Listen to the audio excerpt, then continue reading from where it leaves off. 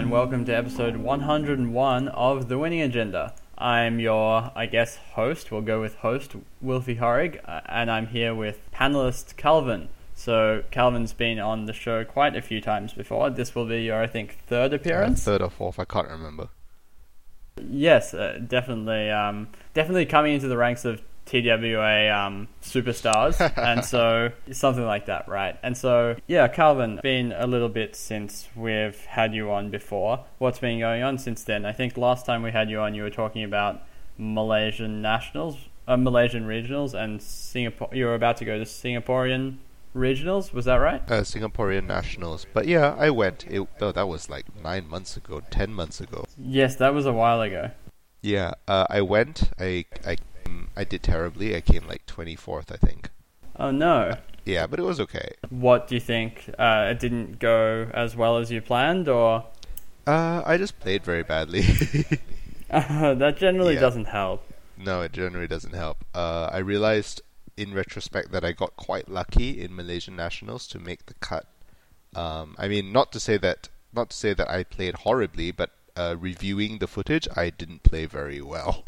So I got a little lucky to get to the cut, which is why I was swiftly eliminated from the cut. But it's okay. I learned a lot, and my nationals play in Singapore also helped me learn a lot. So it's fine. And recently there was store championships here. I got third place, which I was quite proud of. I got a Kuroda, which I was very, very happy with. Oh, the nice pink-looking one? Yeah, that's right. And then my girlfriend and I went to the second store championships, and then she picked up a second Kuroda. So now we both have one. Oh my god, it's all happening. And I was pretty proud of winning a GNK recently because it was my first event win. So I was like, yes, and I did it with Shaper and Wayland too. So super, super pleased with that. Your two favorite factions, and what sort of decks were you playing at that one? It was the Magnum Opus Chaos Theory deck, which is kind of like a Swiss Army knife-y kind of deck, which we'll be talking about more later, actually, if I'm looking at these notes correctly, when to do a Swiss Army knife versus when to do your own thing. The Wayland deck was Argus Security Rush. I like two very different styles of Wayland deck. I like the not quite super modernism, but close to super modernism, which is a very rushy. I will very aggressively try to score agendas behind a couple of ice that say end the run on it of different subtypes. The ideal turn in that deck is to try and score an agenda on turn 2 by installing Oaktown Renovation in the remote. I'm pretty sure I borrowed Samus Modernism version 3, like card for card, because I am a horrible corp deck builder. So I like list those from the UK. Yeah.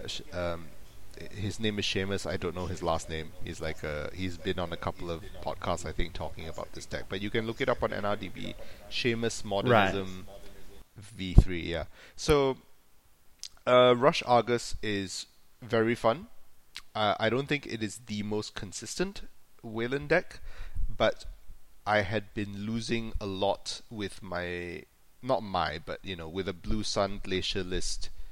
The reason I was losing a lot is because there's a lot of Stealth Shaper in my meta, and Stealth Shaper is one of the very few runner decks that can very adequately deal with Blue Sun, and actually more than adequately, like it crushes Blue Sun. Right, and so what do you think the main things in that matchup, like, not specifically, but why do you think it's such a bad matchup? Because so Blue Sun Glacier runs huge ice, like Curtain Wall, Orion, Toll Booth, right? Assassin. Yeah. Ice that some runners struggle to get through. Like, it actually has a really, really good Dumblefort matchup because it runs Elizabeth Mills and 2 interns. There was one there was one game in store championships where I was Blue Sun versus Dumblefork, and every single time his wild side hit the table, I just instantly trashed it with Elizabeth Mills. So it was a very, very difficult matchup for Wizard because he was just having to manual draw through his whole deck. Right? He installed wild side, I would just like interns Elizabeth, kill it. Install wild side again, interns Elizabeth, kill it. So it was very difficult for him to get the cards he needed to destroy my ice, which is the standard modus operandi for that deck. Whereas Stealth Shaper, all they have to do is every turn install, they're ready to run because they have RDIs and shit, and then you die because none of your ice can actually stop them because they have stealth credits and you can't tax them out. Even things like Ash, which normally would stop runners, Stealth Shapers are like, okay, they don't have a lot of real credits, but you can't have Ash on every server. So they'll just go after R&D, or they'll pluck single agendas from HQ, because you basically don't have a scoring window unless you have Ash in the remote. So HQ piles up with agendas, and then you basically lose. Or maybe there's a way of playing Blue Sun that beats Stealth Shaper. I just don't know how to do it. I just have a horrible matchup. So I suppose it's a standard issue where if you're planning to score out of a remote, but you're kind of glaciary and you need to get set up quite significantly first, you'll never get into a situation where you can make them run through one remote fruitlessly and then set up a server that's secure, because stealth credits are so efficient at getting through even very expensive ice. Even very large servers are difficult to... It's very difficult to create a server that can actually keep them out for multiple turns, or make it so that if they run in once, they can't run in next turn. Yeah, correct. It was made even more difficult by the fact that at Store Champs I was only running 1 Curtain Wall and 2 Orion, and Orion is not very difficult for Refractor or Dagger to get through. Right, whereas at least with Curtain Wall, they have to spend real credits with Kuroda or Lady, right? Yeah, that's right. So, because I was only running 1 Curtain Wall, and it can't be everywhere at once, right? Like, I need it on R&D to stop being R&D locked, and I need it on the remote to actually score agendas. So, I mean, I know Blue Sun can shift it here and there, but I would do this thing where so it's on R&D now to protect R&D, then I move it to the remote to actually try and score out an Atlas, and then they'll dig R&D for 4 cards. I'm like, oh, it's so hard. Yeah, so it's the sort of thing where since you need to... Yeah, as I was saying before, since you need to set up a remote, it's kind of like the runner always has the chance to pressure the point at which you're weakest, and most runners nowadays are fairly good at taking advantages, especially in the late game, of servers which are not heavily protected. Yeah, so, I mean, that's kind of the reason why I switched to Argus Rush, because, like I said, it's a more high variance deck, in my opinion. If you do not win by about turn 10, your chances of winning go down significantly unless you can kill them. Maybe not 10, more like 15. But yeah, you don't really have a long-term game plan because your ice is poor, and if the runner gets a full rig, you're pretty much you cannot score out of a remote anymore. It's very hard. So the most recent GNK has switched to Builder of Nations to try and alleviate that, because the thing that Builder of Nations does, I find, is that it makes the runner install things before running, because they don't want to lose it to meat damage. So that helps because it lowers their tempo. It makes them slow down a bit. And I mean, the reason I'm bringing all of this up is because I think it'll all dovetail into our actual discussion topics, right? The question. Yes, yeah, exactly. I know. So it's all of the things that people asked us. Should we get into that actually? Now seems like a good time. I've provided a decent transition point. I was going to segue into it very cleanly, but I suppose we can do this as well. So the first question that I want to talk about came in from one of our Patreon supporters. It was, let me just consult the internet. It was George Collard. I'm sure many of our long-time listeners have heard his name before. He's one of our very supportive. He's very active in the Patreon group, I suppose, which is cool because I really like the fact that the Patreon group has grown into something where lots of people can just hang out and talk about Netrunner. And he asks, when should I run? I kind of paraphrased a little bit. When should I run as a runner, and how do scoring windows work? What's the best way to work out where the corp is most threatened at any point in time? And I know that some people say that the best thing to do is it comes from experience. Like when you're playing a corp deck, from thinking about where would I least like the runner to run, you can kind of use that information as the runner playing the same matchup. So, for example, I usually find that it's very common to find that with fast advanced decks, especially now post Astro restriction, if you're playing to fast advance most of your agendas, then usually agendas will either hang out in HQ for a while or they'll get cycled through your remote. It's not super common.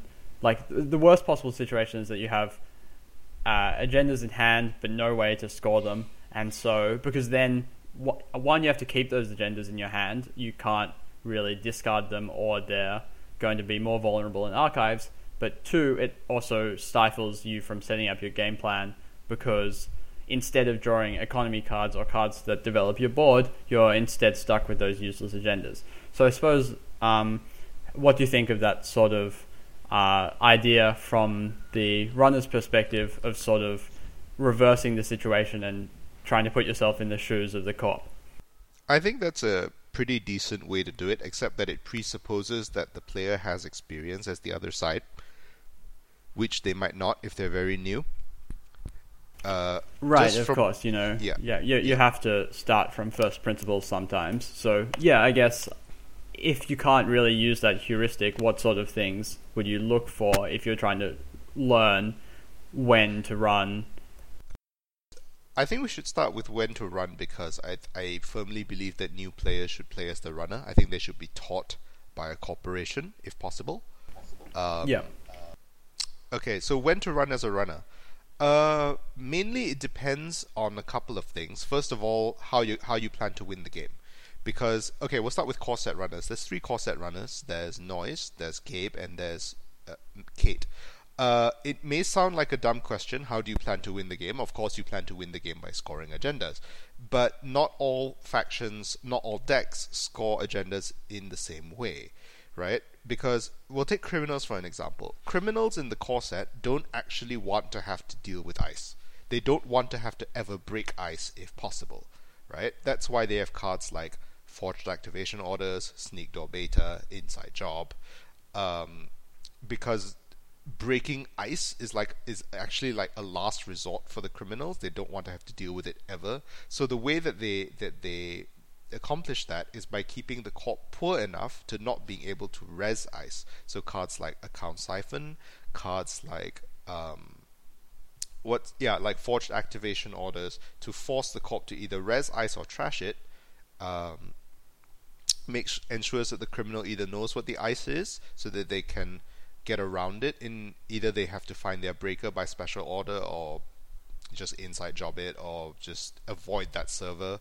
So, but keeping the corp poor enough to not be able to res all of their ice means that the criminals can just keep getting into servers that the corp can't afford to defend. So, to support that modus operandi, the criminal runner should be running without a rig as often as possible to force the corp to res ice.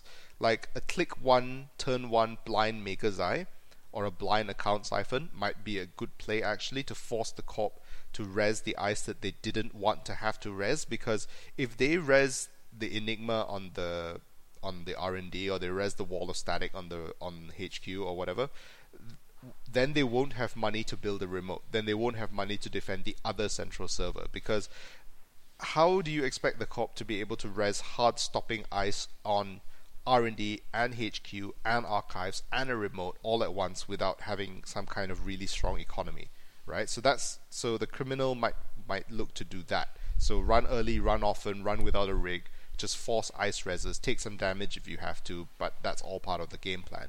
A Shaper, on the other hand... I was just going to say that one thing I always hear is that how new players are often reluctant to run just because you look at the worst case scenario when you're running.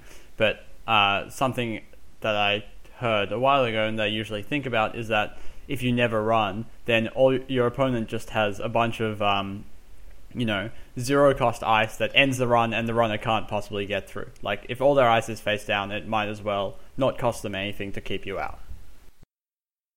And I mean, I'm not saying you should run recklessly, right? You run with you hold 3 cards in hand so you don't die to Neural Katana, or you install your Mimic first so that sentries won't absolutely wreck your day. Mimic or Ninja, or whatever your sentry breaker of choice is, right? So that if you have to break ice to not die, you can. But the other basic thing, I guess, is if you, for example, trash a program, is a very scary subroutine for new players, because they're like, oh no, my precious program, I spent all this time installing it. I'm not mocking new players. This is a legitimate concern. Right? We've all had this experience with teaching someone how to play Netrunner, or not necessarily teaching someone, but someone who's just starting to get into playing more seriously. They see their resources as being sort of the ultimate way to win the game. Your resources, not the card type, but in general. Yeah. Your credits, your breakers, Yeah, if you have more things than your opponent, then for some reason the judges will just award the game to you. But, whoever has the biggest rig wins. Exactly, yeah. And you often see that, I think, with people who are not as experienced. Which is why running early and often... I mean, a lot of people say run early, run often, but I think they don't often elaborate the reason why. And the reason why is because when it's early in the game, you don't have anything to lose. Trash a program is a really scary subroutine, but if you have no programs on the board, then it doesn't matter. Right? Like you can face plant a roto turret with no installed programs, and you're fine. But if you have a rig installed, face planting a roto turret suddenly seems very scary, so you don't run. Which is, again, completely understandable. Yeah, and people also say, especially when Architect was more common in the metagame, it's a little less now after the first MWL, but people always say, I don't want to run because I might hit Architect, when in fact I think that the first click of the game is the best time to hit Architect. The worst time is definitely when your opponent has something in Archives that they can recur, because playing something from HQ, while it can be... It is an advantage. It's not a huge advantage, especially if they can't use it to score an agenda that turn, which usually happens if you run on click 1 or click 2. Yeah, and the thing is that if they install something from HQ, they're increasing the agenda density of HQ, right? Which is actually this is a slight segue, but another common mistake new players make, I think, is as the corp, I have a hedge fund in my hand. I'm just going to play my hedge fund because it's in my hand. But if you play your hedge fund, you decrease the number of cards in HQ, so the agendas are more likely to get stolen from there. But that's a completely different topic. When should I run as a runner? You should run when you feel like the loss for the corp is higher than the loss for you, right? They've iced R&D, make them res the ice on R&D, right? Just run it. Just if you have no programs, it's your first click of the game. Play your show gamble, run the ice. If they res the ice and it's something that doesn't end the run, like maybe a hunter or a data raven, something of that nature, you can just deal with the effects. A hunter, oh no, I take a tag. It's irritating, but you can clear it on the third click. That's why you run early in the turn. You got to see one card off R&D, which is valuable information. Like, for example, if you saw an Ichi, or if you saw a wall of static, then you know that the corp is going to have those ice, and you can prepare for it. So you don't run, you don't face plant into an Ichi and lose your whole rig, because you're aware that one of the ice that the corp installs after that could be Ichi. So yeah, so running gives you information. So you should run early and often, as if your plan supports that. Builds like Shaper, for example, what they might do instead is dedicate some time to building their rig, because their game plan might be, I have an unstoppable rig. It takes about 7 or 8 turns to set up, but once it's set up, you cannot keep me out. Which is a slightly different style. Yeah, and in play. that kind of situation, I think the thing to consider is the relative value of one of your clicks. Like, when you have, at the point where you have, one of each of your 3 primary breakers, Magnum Opus, a console, basically everything that you want, anything that's not gaining money is basically guaranteed to get you into a server. It just costs however much it costs, right? But that can be considered only in terms of time.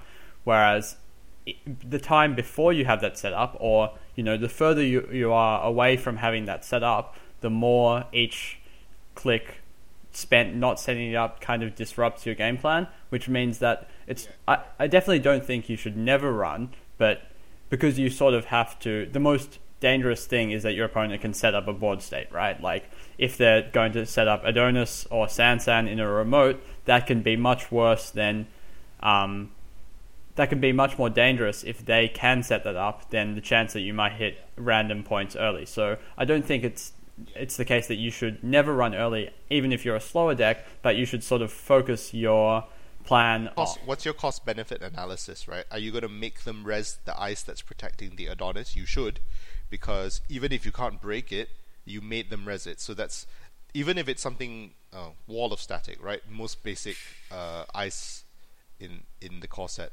Wall of Static ends the run, but it costs 3 credits, so that's 3 credits from their Adonis that they don't see, right? Or that you force them to spend. So maybe that 3 credits keeps them off their Biotic Labor, or keeps them off their Sansan, right? Or keeps them off anything. So so what's the cost benefit analysis, right? That you make them res the ice to force them to defend something that they don't want to have to defend, because remember, as the corp, ideally you want to res 0 ice during the course of the game, because ice costs money, and you need money to score agendas. You need money to actually win the game. There was an interesting observation about Netrunner in that I think, which I think is really, really cool, which is to win the game by scoring agendas or stealing agendas, you have to give up board presence, right? Stealing agendas costs money, scoring agendas costs money. So if you, as the runner, go broke to steal an agenda off R&D, you're technically ahead in points, so you're technically winning, but you've given up so many resources that the corp might then have the ability to just pull ahead in points because they don't have to worry about you. Which I think is a really cool game design element of Netrunner, but we're getting slightly away from the point here. So cost benefit analysis, when is it good for you to run versus the corp? It's when it's to force the corp to do things they don't want to have to do. Running forces them to res ice. Corps never want to res ice. Corps want to keep all of their money so that they can score agendas and win the game. Does that make sense? Oh yeah, definitely. I think that's basically the essential point, is that while the worst thing that can happen is that the corp can spend all their money on advancing their game plan instead of stopping you, spending. Yeah, exactly. And what about Anarchs, you think? Anarchs should run when it's cheap because they don't have a lot of money in the core set. Yeah.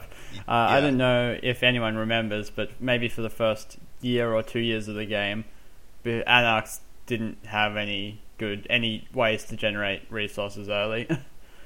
Yeah. I think Anarchs should just run when it gives them an advantage. Like if you have a data sucker, you should just keep running R&D and force them to provoke a res. And then when you have Mimic and Yogg and it's going to be really cheap to make runs, then just make runs. And you have Cyber Feeder to help you pay for breaking ice. Or you can just not deal with the ice and just parasite it, right? Disrupt the corp that way. Your ability as noise disrupts the corp even more. So Anarchs in the core set are more about being disruptive to the corp's game plan than advancing your own plan, in my opinion. And eventually the agendas will just pile up in HQ and you just go grab them. Which segues very, very briefly into where do you run? And the answer is where the agendas. If you don't see them on R&D, they're probably in HQ. If they're not in HQ, they're probably in R&D, right? Or installed on the board or hiding in archive somewhere, because there are 20 points of agendas in the game somewhere, right? So you may have to slow down and think. Like, I'm still guilty of this. I'll tunnel R&D. I will dig for 15 cards on R&D and see no agendas, and not once think like, maybe I should check HQ.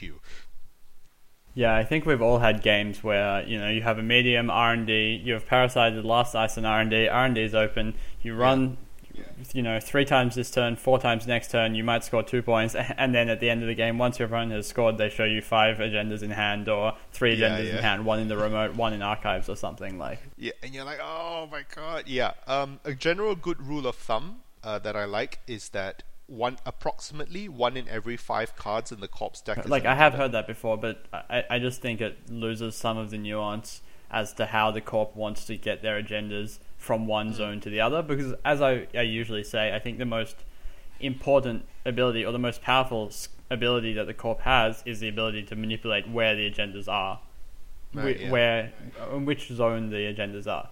So, the fact that if the HQ is piling up, the corp can transition earlier than they would like to building a remote, or if R&D is thick because they can't find is dense because they can't find agendas, they might draw more aggressively to try and find those agendas to put in the remote or to fast advance. I think that it's more important to consider if the corp was looking for agendas, what sort of thing would they do? If they had too many agendas, what sort of things would they do? Because, I think it's usually right to say that in most corp decks, if the corp looks like they're not advancing their board position as much as they would like to, like their actions maybe aren't as good as you might expect, then maybe they're flooded with agendas. I think that might be more another layer to it, as in addition to just simply the number of cards the corp has seen. Right. Yeah. No, that's a good point. Thanks for adding nuance to that. Which I think brings us nicely to scoring windows. Yes, it does. Scoring windows are sort of a concept I didn't really understand when I started to play Netrunner. I know maybe people who have listened to this cast a lot, maybe it's hard to imagine me just starting to play Netrunner, just I guess maybe because of how I talk about it, but like I was very bad for a very long time just because I would sort of not really understand what the runner wanted, especially I guess we'll talk about from the corp's perspective. I would just do things as a corp, and I would not think about how the runner would want to react to that. Like they were keeping cards in hand, and I'd try and go for a remote, and they'd stim hack into it. I'd be like, how do you have the stim hack when obviously they've had no opportunity to play the stim hack before in the past, so they're going to see the opportunity and pounce on it, and it's going to work out well for them because I didn't think about that possibility. Would you say it's fair to say that that advice, when do you run as the runner, if you reverse it, that's when do you score as the corp? It's when the runner doesn't want to have to run or can't run. Yeah. But I mean, that's I was saying before that the sort of information disparity, like you don't always know. If you're playing a corp deck, you don't always know what the runner wants to do in that situation, just because you don't know the cards in their deck or the cards in their hand, right? So right, yeah. It's more, you have to be a bit rougher than you would like to be. You have to think more generally, if I'm the runner in this sort of situation, would I want to run? And the runner usually wants to run if the run's going to score them points or disrupt the corp's game plan. But if they're not prepared to run, then scoring can be good. But it's the sort of thing where scoring points, if you're going to try and set up a remote very early as the corp and score, say, like a Vitruvius or something in a regular HB deck, then it can be even beneficial. I guess the reverse of what you were saying earlier, it can be beneficial for the runner because you've lost too many resources, say, they run the remote once, you have to res the ice, then you score the Vitruvius on your second turn, and then both of your essentials are open, and you've given the runner basically 2, maybe 3 free turns, depending on what you've done. Yeah. So a scoring window is the corp. Let's go for the most basic example. The runner has no credits, no installed breakers. This is a clear scoring window, right? It's very easy for even a beginner player to see this. Right, but it might not even be the situation. In a more broad sense, my point is that even if there is an opportunity to score, it might not even be the best time to score. It might be that in that situation, you might be able to set up, use that time to set up something like a server that's more impenetrable than it is now, and then you can score 7 points in quick succession later on in the game. And it's not necessarily that because it's safe to score, you should score. So I think it has to be very carefully considered whether scoring, as you said before, because scoring costs you money and by necessity decreases your board presence.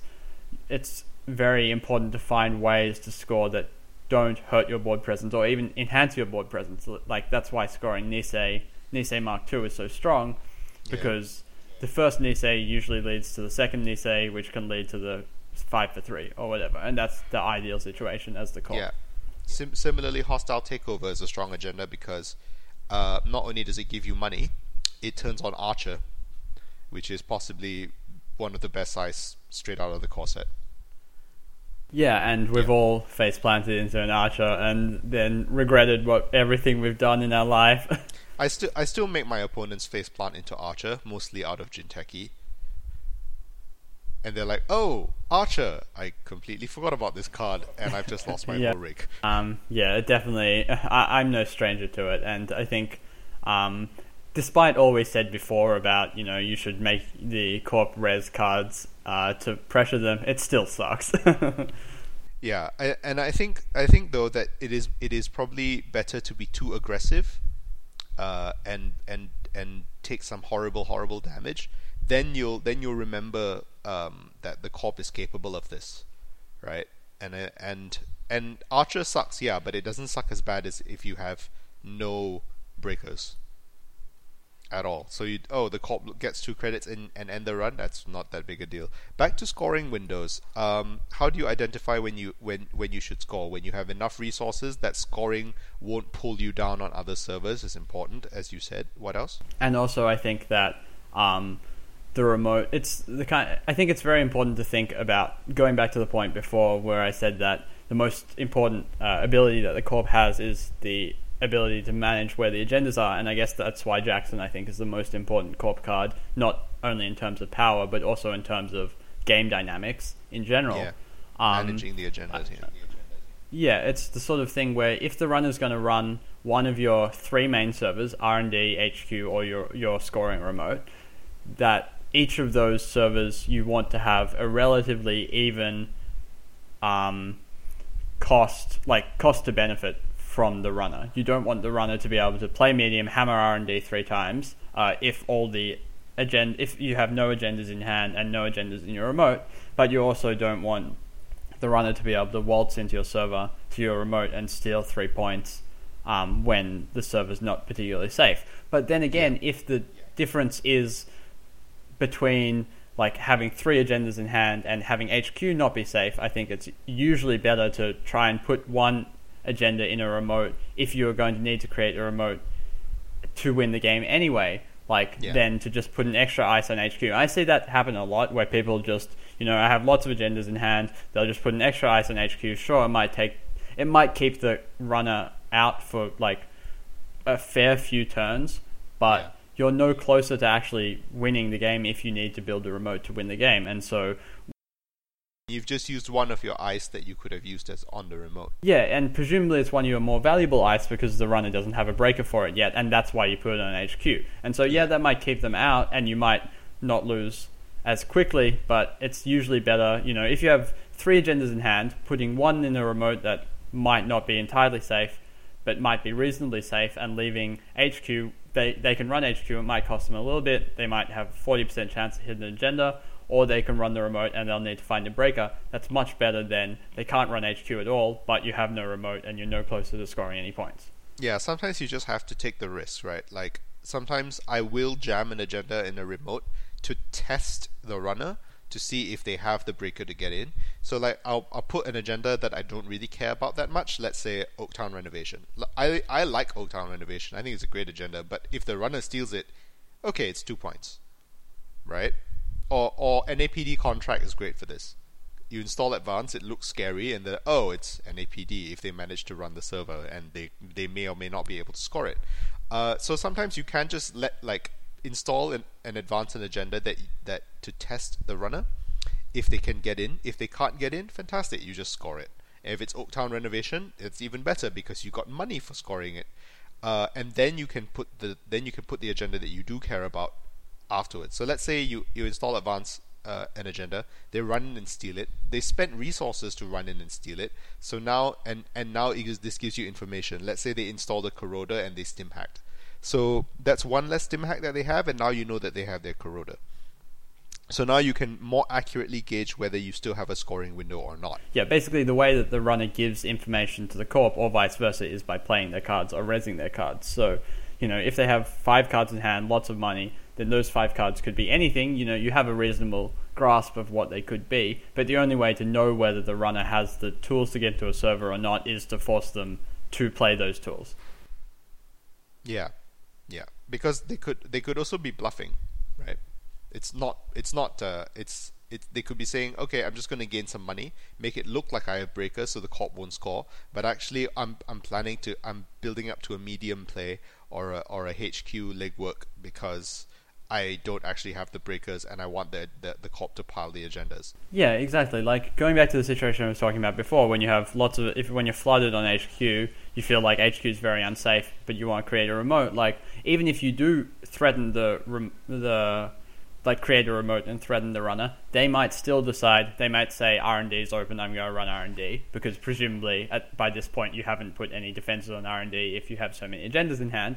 But also, so they might think, one, I'm going to go for R&D, which is probably the least valuable server to go for at that point in time, or I'm just going to set up so that when my opponent they can get to 3 points, 5 points, that's okay, but I need to be able to stop them from scoring the last point, so I need to set up. So I guess if you're going to be proactive, there's always the chance that the runner might just ignore your threat entirely. If you're trying to think about whether to sort of make your servers more secure, make the runner not be able to get in, or present a threat, then if you present the threat, the runner might ignore it, or they might have to face it, or they might choose to face it. And whereas if you just kind of turtle up and protect your centrals, then you're saying, I don't have to, you can basically do what you want to do, which is build up your board anyway, and I'm not going to force you to do anything.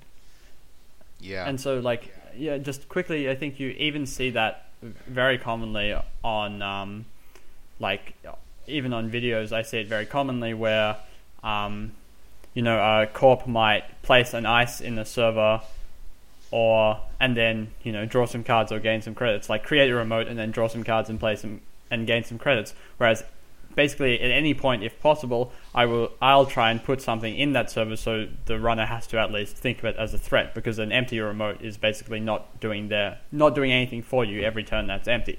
So I think, I hope that makes sense. Yeah, even if you put a pad campaign in there, the runner might think, oh no, it's a 3-for-2 agenda and I have to run. Yeah, whereas if there's nothing there, there's no threat at all. And so I guess the point is, on both sides, the way you're going to win is by forcing the other side to interact on your terms. Yeah, that's right. Which is kind of the essence of scoring windows. When the trade is going to be unfavorable for the runner, or they're going to be forced to ignore it, then you probably have a scoring window. Yeah, that's it, right? It's the unfavorable trade, because no server is secure. There is no such thing as a server which is completely impossible for the runner to get in. It's not that there's no such thing, but it's incredibly rare, right? Usually the runner can get into any server. Make it so they can only get in once or twice before it absolutely cripples their economy.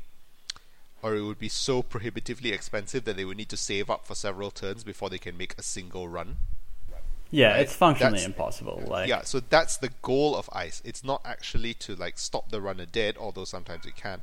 But ideally, it should just make runs expensive and prohibitive enough that the runner can't repeatedly do it.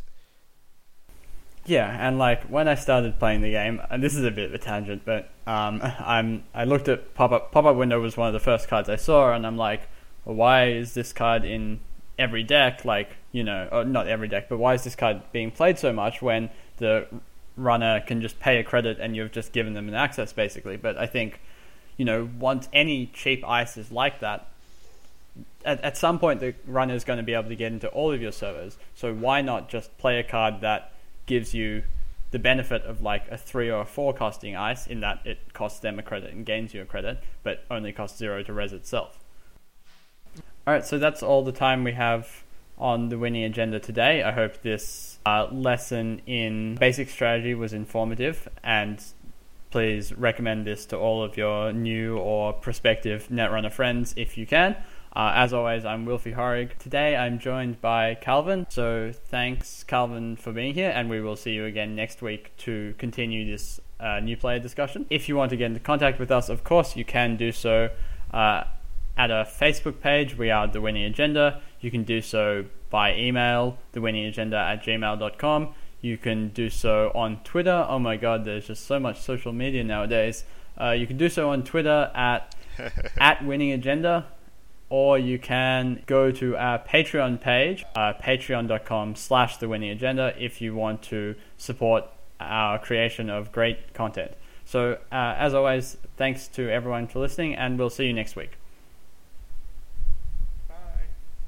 Bye. Cool. So we'll stop that one. Okay.